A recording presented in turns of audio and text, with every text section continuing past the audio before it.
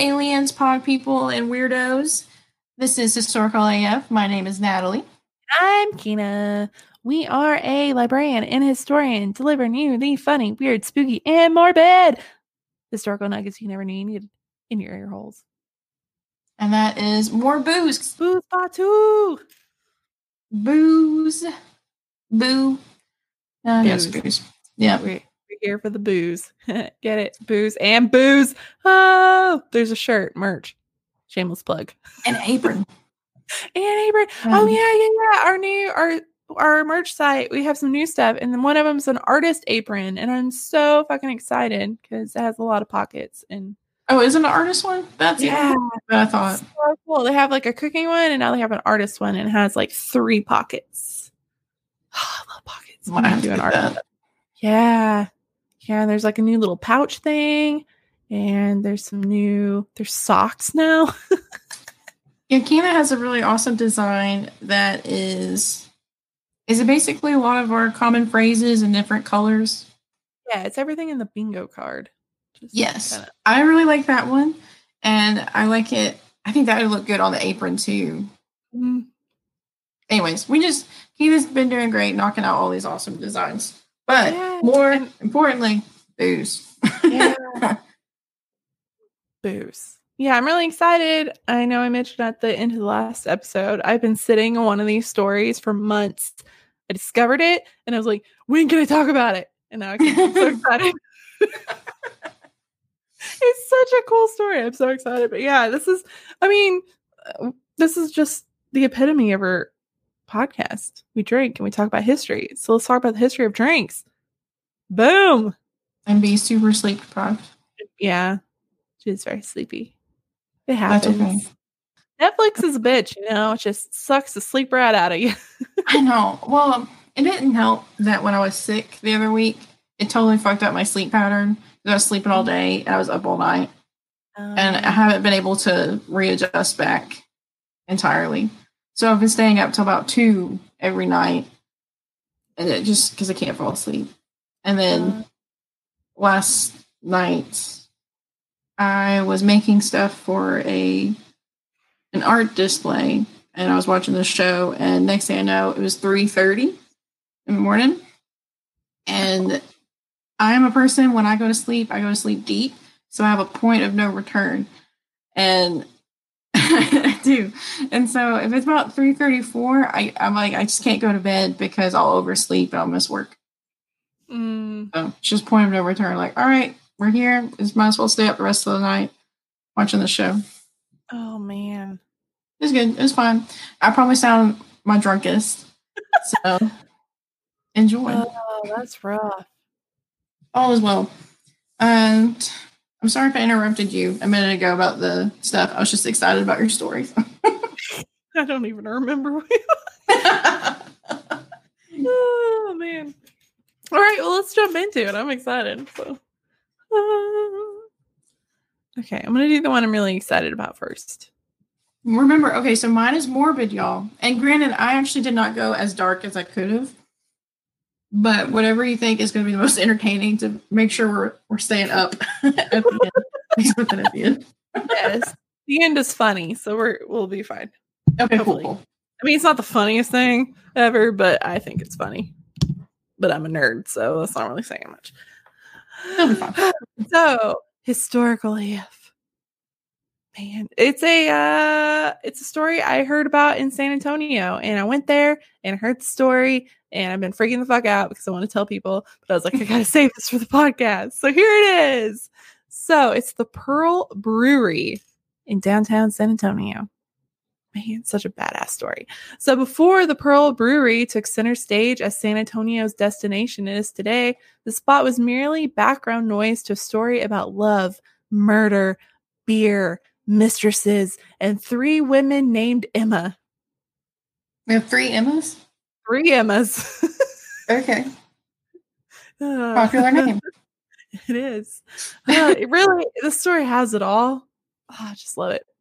So it started back in 1902 when a German immigrant named Otto Collier left his job as a manager at the Lone Star Brewery to take the helm of the Pearl Brewing Company.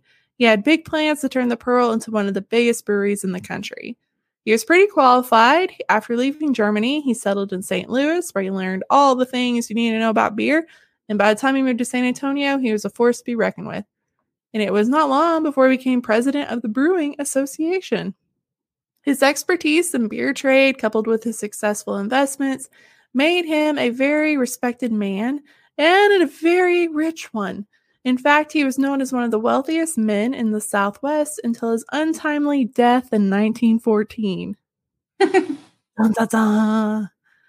But this isn't about him, because other than he just can't keep it in his pants, this is about his wife, Emma Collier. For the sake of clarity, will be known as Emma 1 from now on. Oh, good. I was about to say, can it be Emma Un? Emma Un. Emma 1, also a native German, was right by her husband's side through all of his successes, even helping him run the business at the brewery. That was until 1910, when she was in a devastating car accident that confined her to bed. And there's pics of the car accident, and it's bad. And I will have it on the website and the social media. But she basically plowed into a tree, and the car is wrapped around the tree. And it's 1900s. These cars didn't have safety precautions. It was bad. So her condition was so bad that she required full-time care. So Otto sought to hire a home nurse to look after her. It wasn't long before he found a woman for the job, another German immigrant named Emma. Emma Dose. Okay. So now we have Emma 2. Her name is Emma Dumpke. So Emma 2. She was in her 20s. And she went to work for them. She was described as petite. She had sparkling hazel eyes. And it wasn't long before Otto was all charmed by her and decided, hey, you're going to do me. So then, couldn't keep it so and they started a romantic affair. And mind you, he was in his 50s. So, ew. Maybe not the 50s. 50s with his wife bedridden. And then being like, hey, nurse, hey. Yeah. It's just shady. It's just not classy. You need to keep it classy, not trashy. The sad part about this is that he's extremely wealthy. He's extremely powerful. And, Emma 2 had no choice but to go along with the affair because she was an immigrant. She had no money. There's nothing she could do. So she's kind of trapped in this relationship. But then there's a plot twist. Not long after Otto took Emma 2 as his mistress, she invited her close friend to come to San Antonio to live with her. Emma 2's friend also happened to be a nurse, also happened to be from Germany, and also happened to be named Emma. Yay! Emma Burgermeister, which we will call Emma 3. I was like, that is such a mouthful of a last name. Emma 3 was also beautiful. She stood tall with blonde hair and a certain charm, and it made her irresistible. So Otto was like, you're my girlfriend now too. So he bought them both a small cottage in San Antonio, which is apparently still standing. And there was only one catch to this whole thing. He was nervous that Emma 2 was going to leave him, so he put everything in Emma 3's name. So if she left, she got nothing. That way, he thought she would never leave. He gave the two women a monthly allowance as well, $125 for Emma 2 and $50 for Emma 3. So we know which one is his favorite. Yeah. You think maybe, I know how you just said we found all of our Emmas, but it'd be funny though if he had picked them and it's just so he didn't have to remember their names. It's so true. Yeah, from the outside, it seemed that Otto was doing the gentlemanly thing by providing some security to his mistresses. But Otto was a brilliant investor. It's how he made his fortune. And a good investor always looks out for his best interests. So he basically set them up, gave them money. Everything could be taken away so they couldn't leave him. So it's all very shady. And Otto's interests were not surprising in the least. Why have one Emma when you can have two? Better yet, why have two Emmas when you can have three? With the arrival of Emma 3, Otto's Emma love triangle, or I guess love square, was finally completed. But I told you this was about murder, so it doesn't go very well for one of them. I'm not which one. By 1913, Otto's leery feelings about Emma too proved true. She found love with a man named Doschel, which is a fun name, and ran off with him to St. Louis where they were wed. Though he had his suspicions about Emma too for some time, that did not make her abrupt departure any easier. He kind of lost his shit. In his grief, he flung himself even harder at Emma III, upping her allowance, taking her on trips, even proposing marriage. Though she claimed to love Otto, because she had no choice, she was going to lose everything. The marriage proposal brought everything to a kind of a screeching halt for her. She could not allow Otto to abandon Miss Collier like that, because she was fucking bedridden, and his wife, because he's forgotten he has one of those. There's so much wrong happening right now. But he doesn't take rejection lightly. Not long after Emma III turned Mr. Collier down, he took another trip to Germany, only this time he didn't invite her. And then she didn't hear from him for a very long time, even after he returned to San Antonio. So then she was like, oh, fuck. Because remember, everything in her life depends on him. It quickly became apparent that Otto had moved on to a new flame, but with all her security tied up in the old man, Emma III gave one last fighting shot at getting what she deserved. When she got in touch with Otto to meet up, he agreed, but in one condition. He demanded that Emma III meet him at a bar in the red light district of San Antonio and that she bring all her papers. Essentially, he wanted her house papers, everything that he paid her, credits, all that stuff, and anything that she could use to blackmail him. It was then she realized how much she was in trouble. Emma III began to fear for her own safety. In a desperate attempt to cover herself, she called the one person she knew could protect her from Otto. Emma too. She knew that he would do anything for her because he was obsessed with her before she got married. So Emma too was like, got you. She came down from St. Louis and she came to meet her. Emma too needed little convincing. Oh, I already said that. By the time she got there, Emma III had come up with a plan. Instead of meeting Otto in the red light district, she wanted to meet him in her own cottage. So, stunned by the sudden reappearance of his former mistress, Otto agreed to the change of plan and met at the cottage. Just before 5 p.m. on November 13th, 1914, Otto drove his horse and buggy to the little house in San Antonio and hurried inside. When he entered the home, Emma too was there in the parlor, but she told Otto that he should go and see Emma III first, who was lying down in her bedroom with a headache. Obediently, Otto agreed to do so, and moments later, everything erupted. Just minutes after 5 o'clock, a neighbor heard gunshots. When she ran outside, Emma too was in the front yard screaming for help. The police were called to the scene, and with a pack of noisy neighbors, they broke down the door and entered into the madness. Accounts of what was seen when the police entered the cottage vary. Some say Emma was lying over Otto, covered in blood. Others say that she was found with her head in the lap of a neighbor who arrived before the police, but nobody really knows.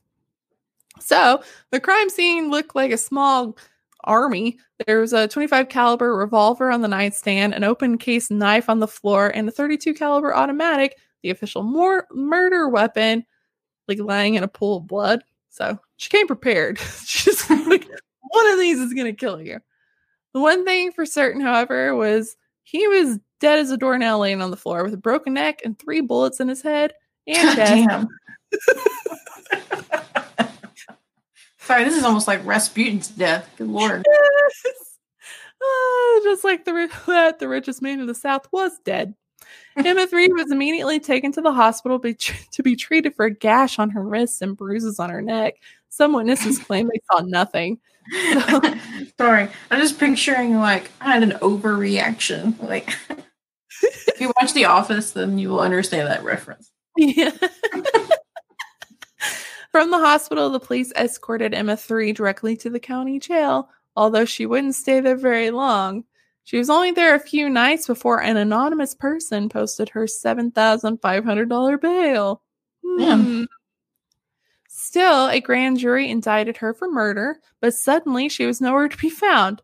However, State Senator Carlos B., who was acting as her lawyer, offered only one excuse for her absence, that the murderess in question had abruptly left for Germany to fulfill her patriotic duty to aid the wounded soldiers of war. And everybody was like, that checks out. That's fine. Nobody looked for her. Oh. So killed. So the problem was she never left the country. Instead, she went to New York, where she stayed 3 years until 1917, when she decided that she was ready to come face her court sentence, and she went to stand trial. By then, she had already arranged for the former Texas governor to handle her case, so she was a very smart woman. In January of 1918, Emma III made her return to the Alamo City to face her charges. The prosecution had prepared a foolproof argument as they convinced one of Texas' first female attorneys, Florence Raymer, to testify that Emma III had shared her plan to kill Otto. There was only one problem. On the day of the trial, Florence Raymer was nowhere to be found. In fact, she had fled in the middle of the night and moved to Los Angeles. I think there is a conspiracy afoot. I think she got paid off. Raymer invoked attorney-client privilege and denied everything. That was also one of the last courtrooms she ever saw. After the trial, she left the town for Hollywood, where she kicked off a acting career as Florence Bates. She has 80 acting credits on IMDb, including the 1952 Les Miserables, and she guested on I Love Lucy and Dick Tracy. Those were the three things that I recognized. So yeah, the name actually sounds familiar. Yeah. Okay. So the courtroom was rife with contradiction. Some people said Otto was coming at Emma III with a pistol and going after Emma II in the parlor. Emma III even tried to shoot herself in the head, but somehow missed. The only thing confirmed was that Otto was dead. Nonetheless, after 4 years of suspense, the trial only lasted 1 week, including the Raymer delay. On January 22nd, 1918, the all-male jury found Emma not guilty. All charges against her were dropped, while each juror lined up to shake hands and congratulate her on as being a newly free woman. Man, the 1900s, early ones. Nobody. Bless their hearts. Yeah, bless their hearts. Just 1 year after the trial had wrapped, Emma III married one of the jurors, and they moved to Norway. Oh my gosh. Story is so good. However, they soon moved back to San Antonio, where they settled down in the same cozy cottage that she murdered the fuck out of Otto. It's all a mess. However, one person truly came out on top in all this, and it's the OG Emma, Emma 1. She miraculously rose from her bedridden state and got straight to business. By the time Emma III stood trial in 1918, Miss Collier had achieved Otto's dream and turned the Pearl Brewery into the largest brewery in Texas. That's awesome. It gets better. Even during the Prohibition years, Emma managed to keep the doors open by switching to soft drinks and ice cream. While other breweries were shutting down, Emma kept her entire workforce employed. Brilliantly. And she also invested $1 million of her own money into the business. So when the stock market crashed and the Depression hit, they were fine. She was able to keep everybody employed. Everybody's making shit. Didn't touch them at all. That's good. She's brilliant. Yeah. Bam. So the day Prohibition lifted, Emma rolled out those barrels and the good stuff started flowing in Texas again. So they were ready to start making beer the second they were probably making it before, but they were able to start serving beer publicly, openly. They had everything ready to start serving beer the second Prohibition lifted, and nobody else had employees. So she had. They were still in recovery. At the time, women couldn't even vote. Emma was single-handedly running the most successful company in a male-dominated industry in the entire state. Ironically, the repeal of Prohibition helped the U.S. out of the Depression, and by then she had established an advantage over all the other breweries. With her workforce already in place, it was a quick turnaround for her business to return to its beer brewing roots, and it took years for anybody else to catch up. In addition to working at the brewery, she was also a social icon and philanthropist. Since the Colliers had no children, she invited nieces and nephews to live with her in San Antonio. She hosted spirit soirees in the Laurel Heights home, which included a ballroom and a bowling alley. She also donated 11 acres of land to the city to honor her late husband, with the stipulation that alcohol consumption has to be permitted. I mean, it works for her. Like, she sells beer. Like, you don't get my money unless you let people drink. So, the story of why San Antonio was wet. Everything, you can have beer everywhere. It's because this lady. At the end of Prohibition, she said, quote, "Everyone has been drinking booze for years. Now maybe they will drink something that is good for them and have good times like they used to have in the park." To honor her, the posh hotel that is there today was erected from the old brewery and assumes her name. It has kept all the signature parts of the brewery, but is now a luxury hotel. So if you walk in like the lobby, it has the giant like engine room stuff.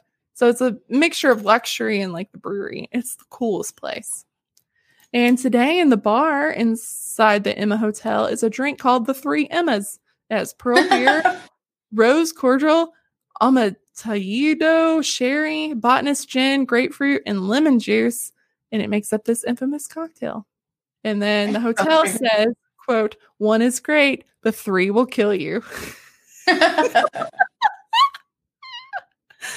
Oh, it's made up with all the Emmas.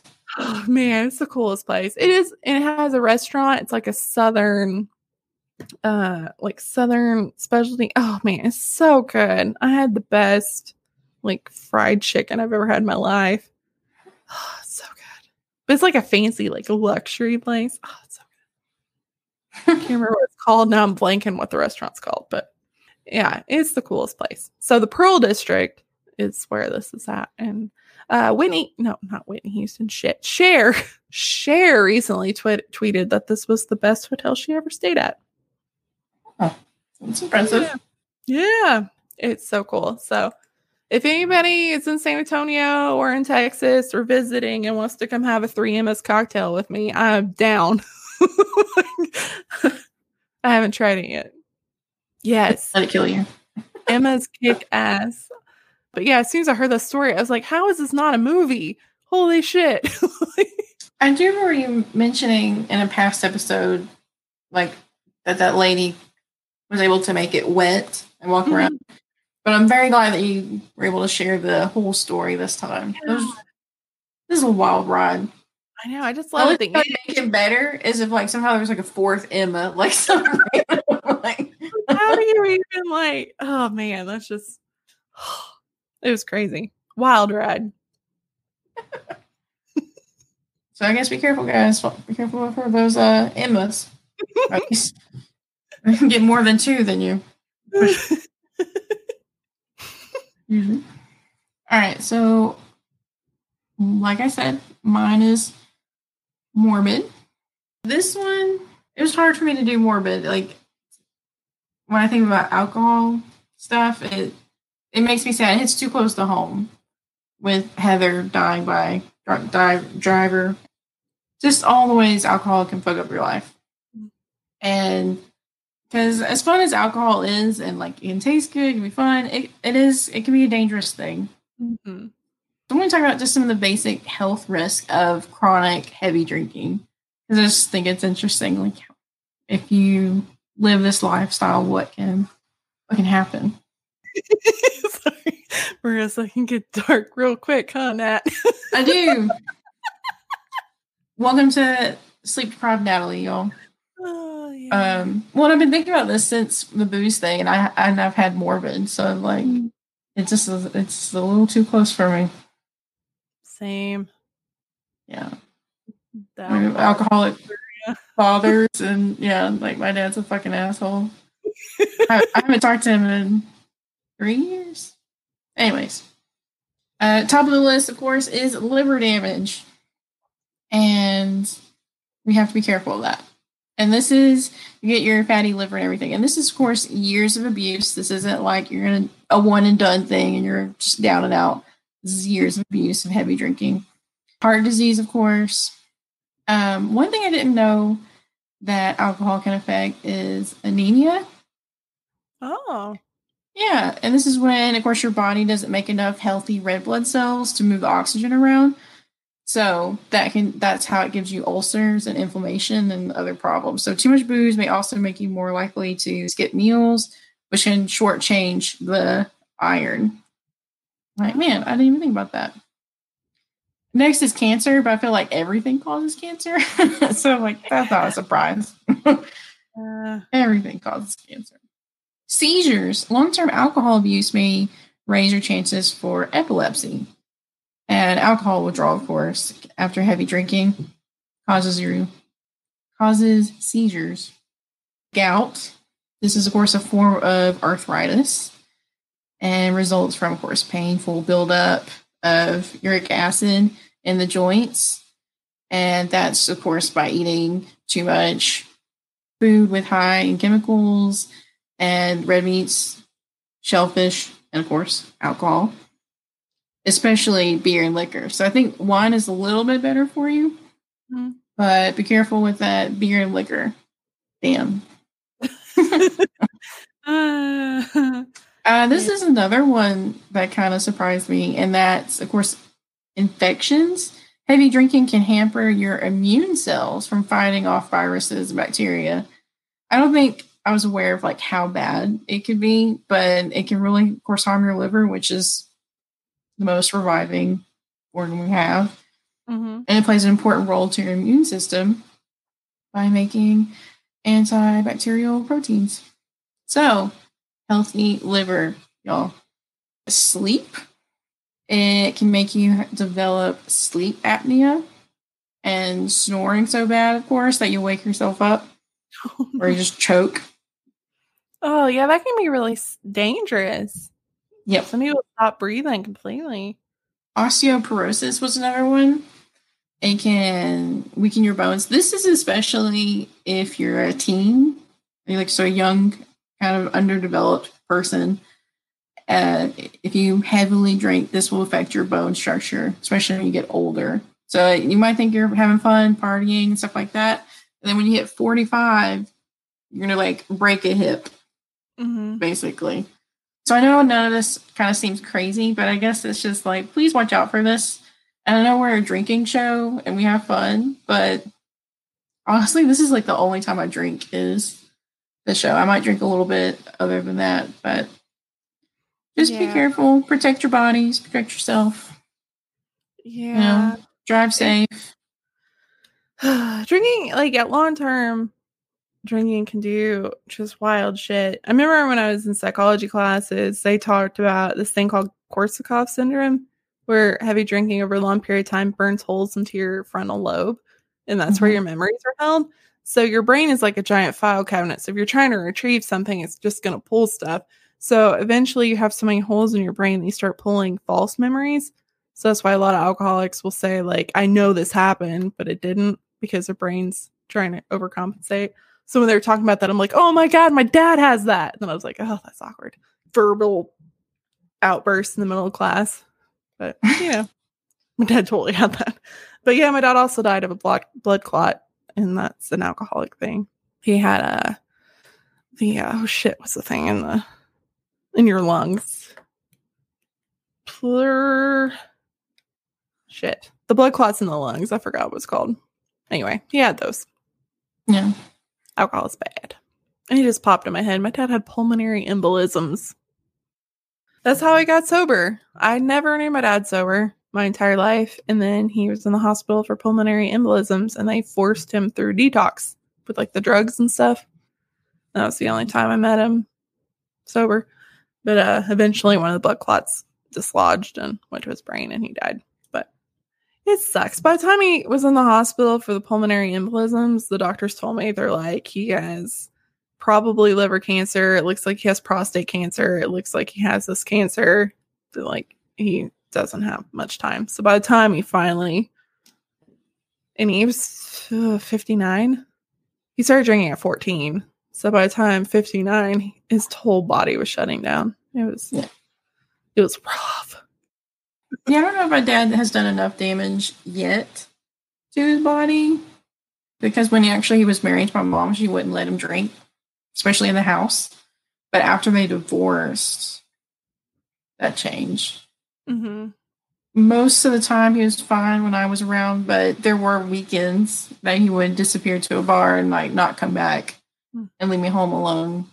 Granted, I was like 11 or 12 or whatever. So I mean, I was of an age that it was okay to leave me home alone, but he wouldn't come home until like 5 a.m. So he would leave at noon and not come back until early in the morning. Yeah. And I only saw him on the weekends. So it's like, this is the only time you see me, and you're not seeing me.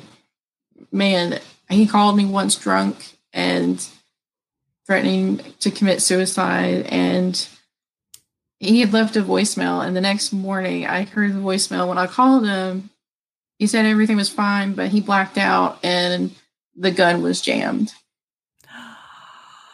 I'm so sorry.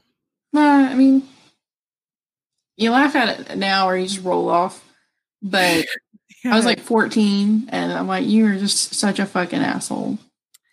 Yeah. But yeah, like I said, I think part of me, like, I know some people, like my sister, won't drink because of my dad. And then for me, I'm like, I don't want him to control my life. Like, I don't want what he did and how he acted and what happened to him keep me from enjoying alcohol. That was one. My dad is a fucking asshole, but it wasn't all bad though. Like, he knew he was. It's like he knew he thought he was like God's creation, like a gift for us, but he also knew that he was a terrible person. Like, he had like this weird, almost self-aware, almost not. Mm-hmm. And so was it when I was a kid growing up, especially like early elementary, he would always tell me to not be like him, or very like reverse psychology, but like are you failing school yet, or something like that. But and it's funny to say it sounds negative, but he would do it in a jokingly way where I know he was wanting me to get the best grades I could. Mm-hmm. Like, he was just trying to use this reverse psychology and basically kept saying, don't be like him. And that has happened. I'm not sure how he agrees with it, but yeah. It's a wild way to grow up like that.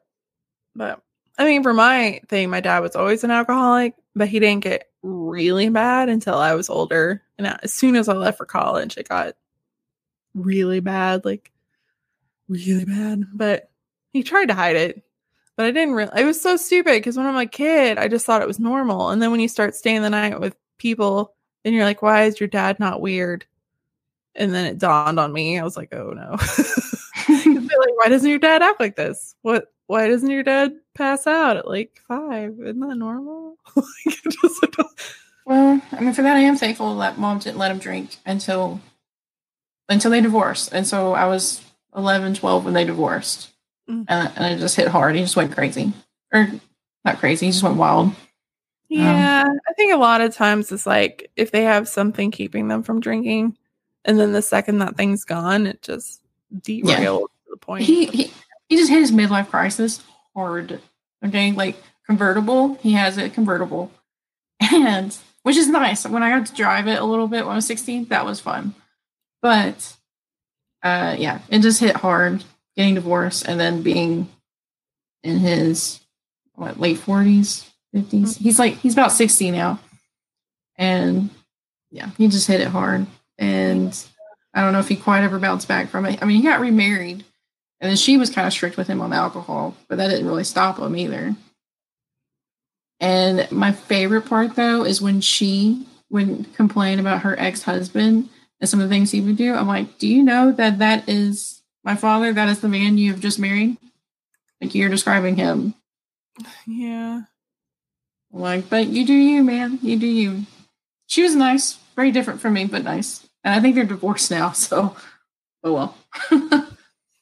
Yeah. Sorry, y'all. We can cut this out. This is like therapy session.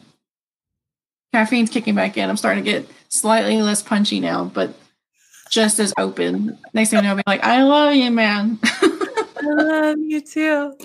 Oh yeah, my dad was sober 6 months before he died. And I'm like, for some part of it, I'm incredibly thankful because a lot of people that grow up with parents that are alcoholics never get a apology. And when my dad got sober and he was in the hospital, my dad never admitted he was an alcoholic my whole life. He would get mad because his dad was an alcoholic, and anytime I'd be like, you're just like your dad, he'd be like bowed up on me and stuff. But he admitted that he was an alcoholic and he apologized. And I'm like, that never happens. It really sucks though, because I'd never had met him sober until 6 months before he died. But thankful for that time. Yeah, better to have a little bit than nothing at all. That's true. And it reminds me, like, a lot of me, like a lot of the weird parts of me is my dad. Like, my dad was a good dude. He was just sick. And he had a really shitty life. And they Yeah. always say people with parents with addicts and stuff, like, you have two choices. You either become them or you become the opposite of them. And Yeah. luckily, all of us and my side, we all became the other side. And I totally agree with that. yeah. I want people to try to fight it or make the best habits that they can. But yeah, my grandfather, so his dad, Martel, was an alcoholic too. My dad will probably argue with that, but that's because he was always drunk. And so like he played it off enough to where like it became normal, but he was just constantly drunk. And he was mean. And so my dad, my Uncle Mike, they have that same kind of mean sense of humor that only they are laughing. And yeah. But that doesn't mean they're completely bad people. Like I said, my dad did a lot of good things, but just the bad outweighed the good. I always joked my dad was an amazing doctor, but a shitty human being. Like he did so many good things as a doctor, but just as a dad. But I don't think he knew. In hindsight, I don't think he thought he deserved love, and so he always was kind of an asshole because I think he thought that we all hated him and that it didn't matter. Because I think he was just, I don't know, he was really damaged. Man, well, I'm glad you said that because, yeah, with all the fun and games of alcohol, there is a lot of consequences. Yeah. Just be careful, people. I remember once I spoke at a MAD meeting and, like, a lot of the people there scoffed and stuff. And because, you think it's not going to happen to you, like drunk driving in any way. Mm-hmm. You're fine or your friend's fine. But it comes when you least expect it. Heather was only 21, and it's weird that I'm now 7 years older than she has ever been. Mm-hmm. And yet I still look exactly like her. Yeah. It's weird. I'm a clone. It's probably actually what it is. But I remember at the meeting I spoke a lot about just taking care of our community. Because that's one way to take care of ourselves. Call an Uber, have someone to have one beer while you have 5. And then next time you trade, Mm-hmm. Just watch yourself, eat a lot if you're going to drink heavy. Just be careful, know your limits. That's all I ask. Yeah. And if you feel like you have a problem, there's nothing to be ashamed of. There's so many resources out there to help you. Oh, yeah. It's so easy. We're going through it right now, actually getting help. So. And it's so easy to slip into that. I think the definition of alcoholism is like 5 drinks for women a week and 8 for men, I think. I'm probably wrong. I know it's not that much, but every week or whatever. But like I said, it's one of those things. I'm such a weird person. I like to drink. I like to go to beer places, breweries, and have fun and stuff. But I think a lot of it is just that's my way of coping with. I don't want my past to control me and keep me from doing things and making me feel guilty or feel shamed or. I have this memory of my dad letting me smell one of his drinks, like one of his beers. And to me, alcohol still smells bad unless it's like a margarita or something very flavored. And I remember smelling it and you smell like pure beer or alcohol. And I just pretended that I fainted and fell dead. I was 13 and I was whoa, and I just fell down. And we had a fake rose nearby and I just quickly snagged it and then had it over me. And Dad thought it was the funniest thing. He's like, your opinion will probably change when you get older. I'm like, and it has. Oh man. So we're gonna end this on funny. Yes. It's not like funny, haha. It's just funny, that's funny. We don't need therapy after it, like we just went for. Good Lord. No, none of these are depressing. So I'm going to end it on times alcohol changed history. Great. Love it. So the first one is George Washington and other early American politicians bought votes with booze. As politicians, it's important to know what your constituents like. When it came to George Washington and his fellow Virginians, the answer was alcohol. Early in his career, Washington used all of his campaign funds to buy enough liquor to convince voters to elect him to the House to the purchase in 1558. Perhaps if the American colonists didn't have such a taste for the hard stuff, George would have lost his early election, faded to obscurity, and America would have missed out on electing one of its best presidents. And we'd probably be a monarchy because he was the only one that wanted to give up the presidency after 2 terms. So let's throw that in there too. This practice of exchanging liquor for votes carried on all the way until the 18th Amendment banned alcohol in 1920. Damn. Sorry. Right? Until then, you were just as likely to see a barroom brawl as you were to see a ballot on voting day. So, man, nobody offered me booze to vote yesterday. I feel gypped. I had to vote absentee, so I didn't even get a sticker this time. Very sad about it. The next one, Alexander the Great sacked Persepolis in a drunken rage. Alexander the Great is well known not just for his love of conquering, but also for his love of alcohol. His passion for booze came to a head in 330 BCE upon the arrival in Persepolis. After he and his men conquered the city, he resolved during a night of drunken debauchery to burn Persepolis to the ground. This was a strange, clearly alcohol-induced decision, considering that the city now belonged to him. In those flames, future historians lost all access to massive amounts of knowledge about ancient Persepolis and Persia. In a case of karmic retribution, a recent study claims that Alexander may have been snuffed out by a glass of toxic wine. So, he maybe karma. He died of alcohol because his alcohol rage killed all the knowledge. That is karma. Abraham Lincoln's bodyguard left his post at Ford's Theater for a drink at the saloon. I bet he got fired. Oh man, that'd be a rough one. It'd be interesting if they actually did ban alcohol right after that. Yeah. So on the night of Abraham Lincoln's assassination, John Parker was assigned the job of protecting the president on his trip to Ford's Theater. After the president and his wife settled in, Parker accepted an invitation from Lincoln's footman and coachman to go for a drink at the Star Saloon next door. We'll never know for sure what would happen if he would have declined the invitation. Perhaps John Wilkes Booth wouldn't have been able to charm his way past the presidential security as a famous actor. However, at least one person blamed Parker for the death of the president, Mrs. Lincoln. She was pissed. I would have been pissed too. I know. It's like you have one job. Yeah. That's just to stay there with the president. It's also wild to think, like, even today, the president has several Secret Service. To think that Abe Lincoln had one dude, that just blows my mind. And back then, there was even, like, more of a chance. Numbers, but it feels like then there's, like, even more gunfights. I could be wrong entirely, because, I mean, population ratio, let alone, is probably more now, but when I think about all the bar saloon fights and gunfights and everything, I don't know. Well, I would imagine Lincoln had to have known that he had a target on his back.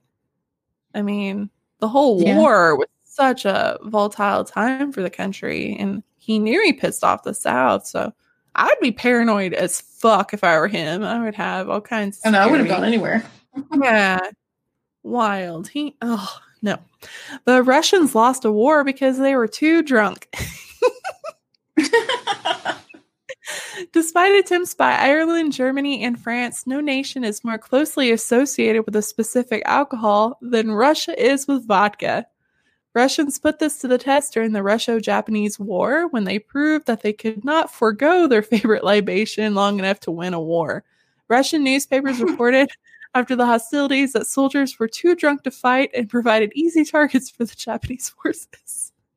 In 1905, Russia accepted less than ideal treaty terms, a negotiation brokered by Theodore Roosevelt. Even Tsar Nicholas himself blamed alcohol for the country's embarrassing performance. He banned alcohol in the lead up to World War I in the hopes that wouldn't happen again. Spoiler alert, things didn't end well for Tsar or for the alcohol ban, which ended in 1925. which, we've talked about old Nicholas when we talked about Rasputin. It didn't end well. It didn't end well at all. The Borgias maintain their power thanks to poison wine. I mean, this one's not really funny, but I think it's funny because they're like freaking popes. That's crazy. For family, it's about is why it's funny. For a family obsessed with holding and keeping the papal seat, the Borgias' method was anything but moral. They were an Italian family who reigned during the Renaissance. The aristocratic clan counted 2 popes among their ranks. More importantly, the Borgias are known as one of the most power-hungry families in history. Their weapon of choice for dispatching enemies, poison-laced wine. Jesus. In a poetic twist of fate, some historians believe that it was the poison bottle of wine brought to the table by accident that ultimately took the life of most of the family. Oh, man. That's crazy. This was not really funny. It's just interesting. The temperance movement actually advanced women's rights. Looking back on history, we tend to regard temperance movements with scoffs and eye rolls, but at least temperance organizations provided a training ground for many of the most famous feminists to hone their activism. The first wave of feminism was born out of these temperance movements, with suffragists like Susan B. Anthony cutting her teeth on temperance causes. It can be argued that movements like this and the anti-slavery movement, both of which contain a large number of female activists, taught these women how to organize, and they took what they learned and ran with it and tried to get the vote. But I would like to also just point it out there, like Susan B. Anthony was kind of a dick to Black women. So, like, we always talk about how she's like the end all be all to like suffragettes, but like she's like, you're not welcome here. Like, it was not a good time. History likes to pinpoint the good things, and I'm like, you're still an asshole. I mean, you're cool. I mean, you did one thing, but you were really an asshole to other people. So, without the Whiskey Rebellion, political parties as we know them today wouldn't exist. The Whiskey Rebellion played an important part in the birth of the America we know today. When thousands of colonists came together to protest a new tax on whiskey, the rebellion met the iron hand of the new U.S. government, led by Commander-in-Chief himself, George Washington. The breakup of the rebellion proved to colonists that the younger government had the power to defend itself against uprisings and laid the groundwork for a prosecution of treason. Perhaps more interestingly, the whiskey tax was one of the issues pushed by the Anti-Federalists, a move that helped spawn the division of ideology that created America's first separate political parties. And we kind of talked about the Whiskey Rebellion on the birthday episode. Is that plantation? Yes. Like I vaguely remember it. Yeah, he ran away because he was in trouble. If he went back over there, Washington was going to have his head, so he ran away to Louisiana. Big bad George Washington. Beer inspired the agricultural revolution and basically started civilization. I mean, no big deal. Beer enthusiasts everywhere will be happy to know that beer may have been the catalyst for civilization as we know it. According to historians, the original reason that ancient farmers began to grow barley more than 10,000 years ago was not to create bread, but to create beer. This shift from hunter-gatherer to farming marked the beginning of an agricultural revolution, a period that gifted modernity with little things like the wheel, irrigation, and the plow. Nah, it's not Wi-Fi. Sorry, I can't help but say that. Oh, I just love the throughout time, alcohol has been but main reason behind most choices. It just shows how shitty we still are. Like even making good decisions, it's for bad intentions or like Susan B. Anthony, good intentions but still terrible. Yeah, true. Christianity was the official religion of early Russia because they allowed drinking. Yay! When it comes to choosing a religion, it's important to keep your priorities straight. Prince Vladimir of Kiev did just that when he selected Christianity as a state religion because it didn't ban booze.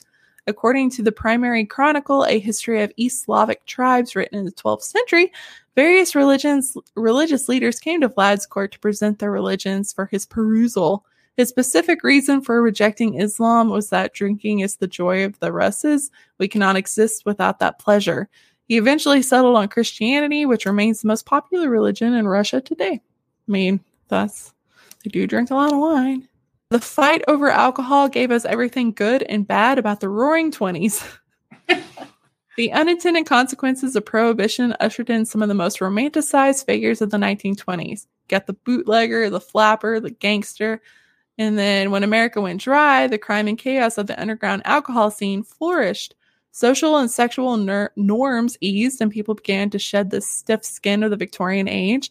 As the Great Depression hit, politicians were forced to understand the legalization of alcohol meant the taxation of alcohol. So yeah, I think that's really interesting. Like, the government realized, oh man, we need the money of the taxes of booze, because it's like sin taxes. Cigarettes and alcohol, people are going to buy them, so might as well tax them.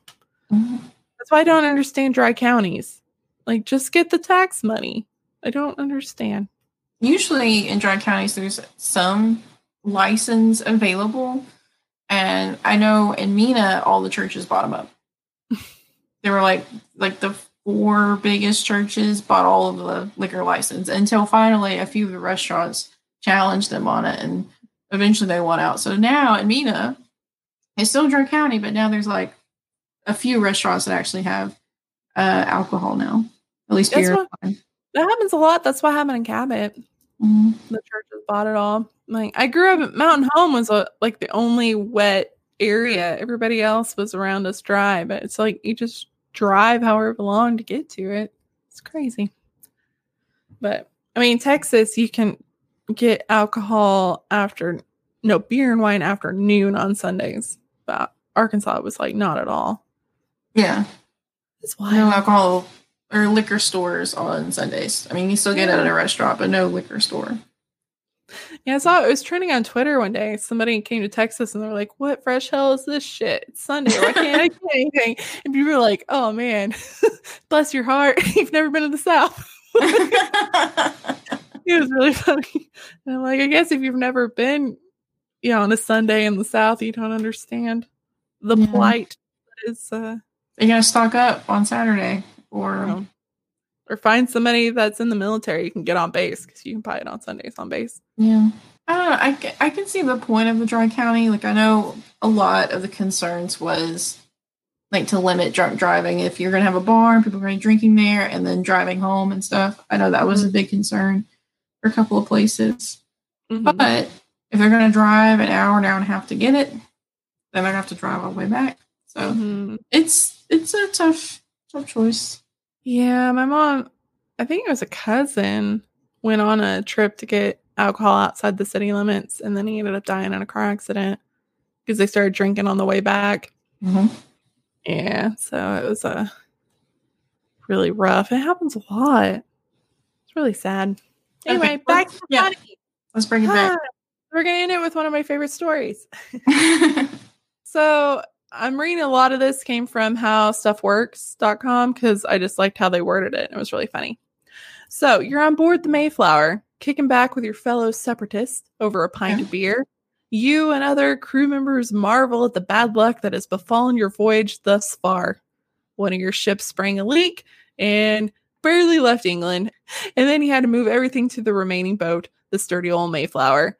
And then it was storm season. Rough seas delayed your journey even more. So 2 months later, just as you catch your first glimpse of new continents, you find that November is the worst time to arrive and begin planting new crops. To make matters worse, your ship actually needs to keep sailing south because the land that you've spied is not the tract your group is authorized to colonize. It has not been a good year, 1620, and it's about to get worse. You catch wind of the news so terrible that it makes you shiver in your britches. The ship's stores of beer have dwindled. You, sir, are running out of the good stuff. Shortly thereafter, the captain makes a quick decision. Latitude be damned. It's time to dock this ship and canvass new land. The passengers in service can seek out water, hopefully to make more beer. Meanwhile, the crew's just going to stay on the ship and drink the rest of the beer.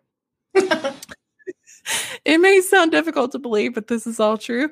With the beer supply running low, the Mayflower captain decided to land at Plymouth Rock rather than sailing further south where they were supposed to go and winter there. They cut off the supply to the passengers just to leave more beer for the crew.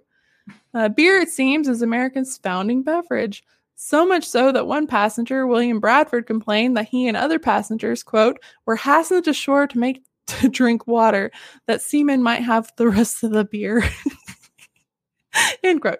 And even though pilgrims discovered clean streams ashore, they were suspicious of the New World liquid and not altogether fond of its taste. How fucked up is that? Your water is so nasty in England that you come over here and you got fresh water and you're like, oh, it tastes bad. It's because it's not polluted. You get used to it. I'm used to it. Yeah. It seems the long voyage that made beer consumption a necessity would have a long-term effect, one that would give pilgrims quite a penchant for the brew. Even the children drank beer, you know. That's terrible. Although it was a weaker version than we experience today, ship's beer, as it was known, did not have as high of alcohol content. Mm-hmm. They were just kind of made as a way to create a water that wouldn't kill you, that would last on a ship for months. So, you know, because water was poison. Yeah, more tomatoes for the rich. It just water became contaminated and it was a whole germy affair. Beer, on the other hand, could be stored and ingested for weeks and months without ill effect, making it the beverage of choice for a long journey. It's the Germany. That's my segment. Full circle. That's a good way to end that. Germany. Oh, but it just cracks me up. They're just, water is so fucking nasty that they're just like, oh, we can't drink it. It's bad. I was reading a book. It's a time traveling book, and there's vampires and stuff. And when he drinks someone's blood, he only had to drink a little bit. But when he does, and back in that time, almost everyone was drunk. And so, like, they have to continue the mission. And she's like, are you drunk? He's like, just a little. It's like, they don't drink water here. Like, I love how he made a comment. It's like a historical book about a girl traveling in time. It's really good. That's really fun. It's like Tempting Fate is what it's called. I just wonder if you time travel, would you really want to go back to some of those times? Like, everything's trying to kill you, the water's poison. She couldn't control it. That's the thing. Oh, well, that's an interesting plot twist. It's supposed to be weird. Not we, but like certain people are descendants of time, which is fate, death, and that's the vampires, Mother Earth, and that are shapeshifters. And there's one more. Oh, the seers. So that is fate. So we have time, fate, death, and one other. And no, not quite like Outlander, because I was thinking it. I'm glad you said it. What it is so there's not many time travelers because they can get lost in time. They have to either hold something that helps their power, or they draw spirals, symbols, and sometimes they can create them, or sometimes they can just, or they're left behind by a different traveler. Anyways, so a girl stumbles on them, and she ends up going back in time. And I think the first book is Jack the Ripper. And then, like, the other time is, like, Anne Boleyn or somebody. I can't remember exactly, so don't quote me. But it is, but each time she goes back is an actual historical event. You're speaking my nerd love language right now. My favorite. And the book is, each book, they jump back and forth. So even though time is always passing. So, like, she'll jump back. And then when she comes back, that same amount of time, let's say when she was gone like 2 weeks in the past, 2 weeks have gone by in the future too. So it just matches. It's the same date. Oh, that's interesting. That is unlike Outlander. And so each book is jumping back and forth. So they go back, they have to settle this. And when they come back, they realize, oh my gosh, this has changed. And so they're just jumping back and forth because they have to help stuff. It's really good. So, yeah, first one's Tempting Fate. Sounds right in my alley. It really is. Why doesn't my family have some weird top secret awesome shit like we can time travel or witches or I know. Somebody's a secret millionaire? That would be very helpful right now. My friend had a dream that my mom specifically won $11 million. Like this really weird specific number. And mom's like, can that dream come true, please? Like, please tell me that's a prediction. Okay, so the first one is Marking Time. The second book is Tempting Fate. Oh, okay. Oh, man. Well, thank you guys for listening and hanging out again. Mm-hmm. It's been really fun. I'm digging the live shows, y'all. I do too. I like seeing the comments. It's really fun to see what you guys are thinking as we're talking, instead of wondering what you guys are thinking when we're talking. So if you want to join us with our live shows and do all the other cool stuff the Patreon does, go to patreon.com/historicalafpod. And for other funsies, of course, our social media, which is Instagram, Twitter, and Facebook, and that's also Historical AF Pod. And of course, we all need stories. Yep. Oh, yes, so many stories we need. I do enjoy them so much. I know, maybe a little too zealous, but I think enthusiasm is always good. It's appreciated. Definitely. And is that historicalafpod@gmail.com? Yes. Perfect. Please send us stuff. And it can be just whatever story you want to share. Or, this is my hometown. Can you find something cool about it? We're down for anything. Yeah, we'll look it up for you. There's no shame in our game. We'll look it up. Yeah, we're shameless. Yeah. And if you like us, tell people about us. That helps.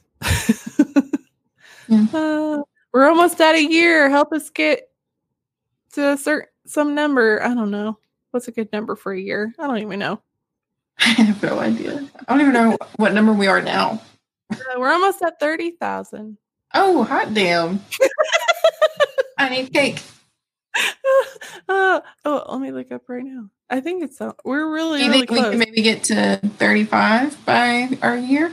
I think so. We could, if you guys tell everybody you know. Scream it to random strangers.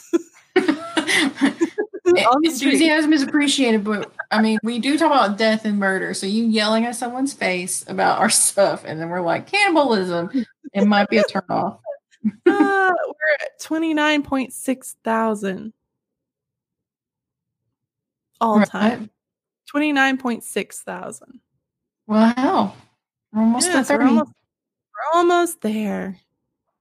Doing pretty good. Doing pretty good. Goals. We demand numbers. Yeah, I know we're doing pretty well. I'm pretty proud. So if you're any of our newer listeners, welcome. I've been kind of stalking people on Twitter that like things that we like, and then I follow you, and then you start listening, and then you're like, hey. So that's how that's been going. Yeah, hey, stalker, hey. Yeah, hey, stalker, hey. I'm like, you like the same things we do. We're going to be friends. You have no choice. Yeah, I think 35,000 is achievable. We could go viral. I don't know how that works, but that'd be cool. That is like yelling at two people at the same time. Mama needs to buy a bed and breakfast. Let's go viral. I know, and I need an art studio. Yes. Oh man, I'm still trying to like copy people that went viral. I'm like, how do they do this? But they could afford a bed and breakfast. God damn. Shit's expensive. Hi, new friend. Cool dog. Oh man. All right. We gotta go to bed. We're delirious. Good night. Good night. Bye guys. Thank you so much. Bye. Okay, bye. Bye.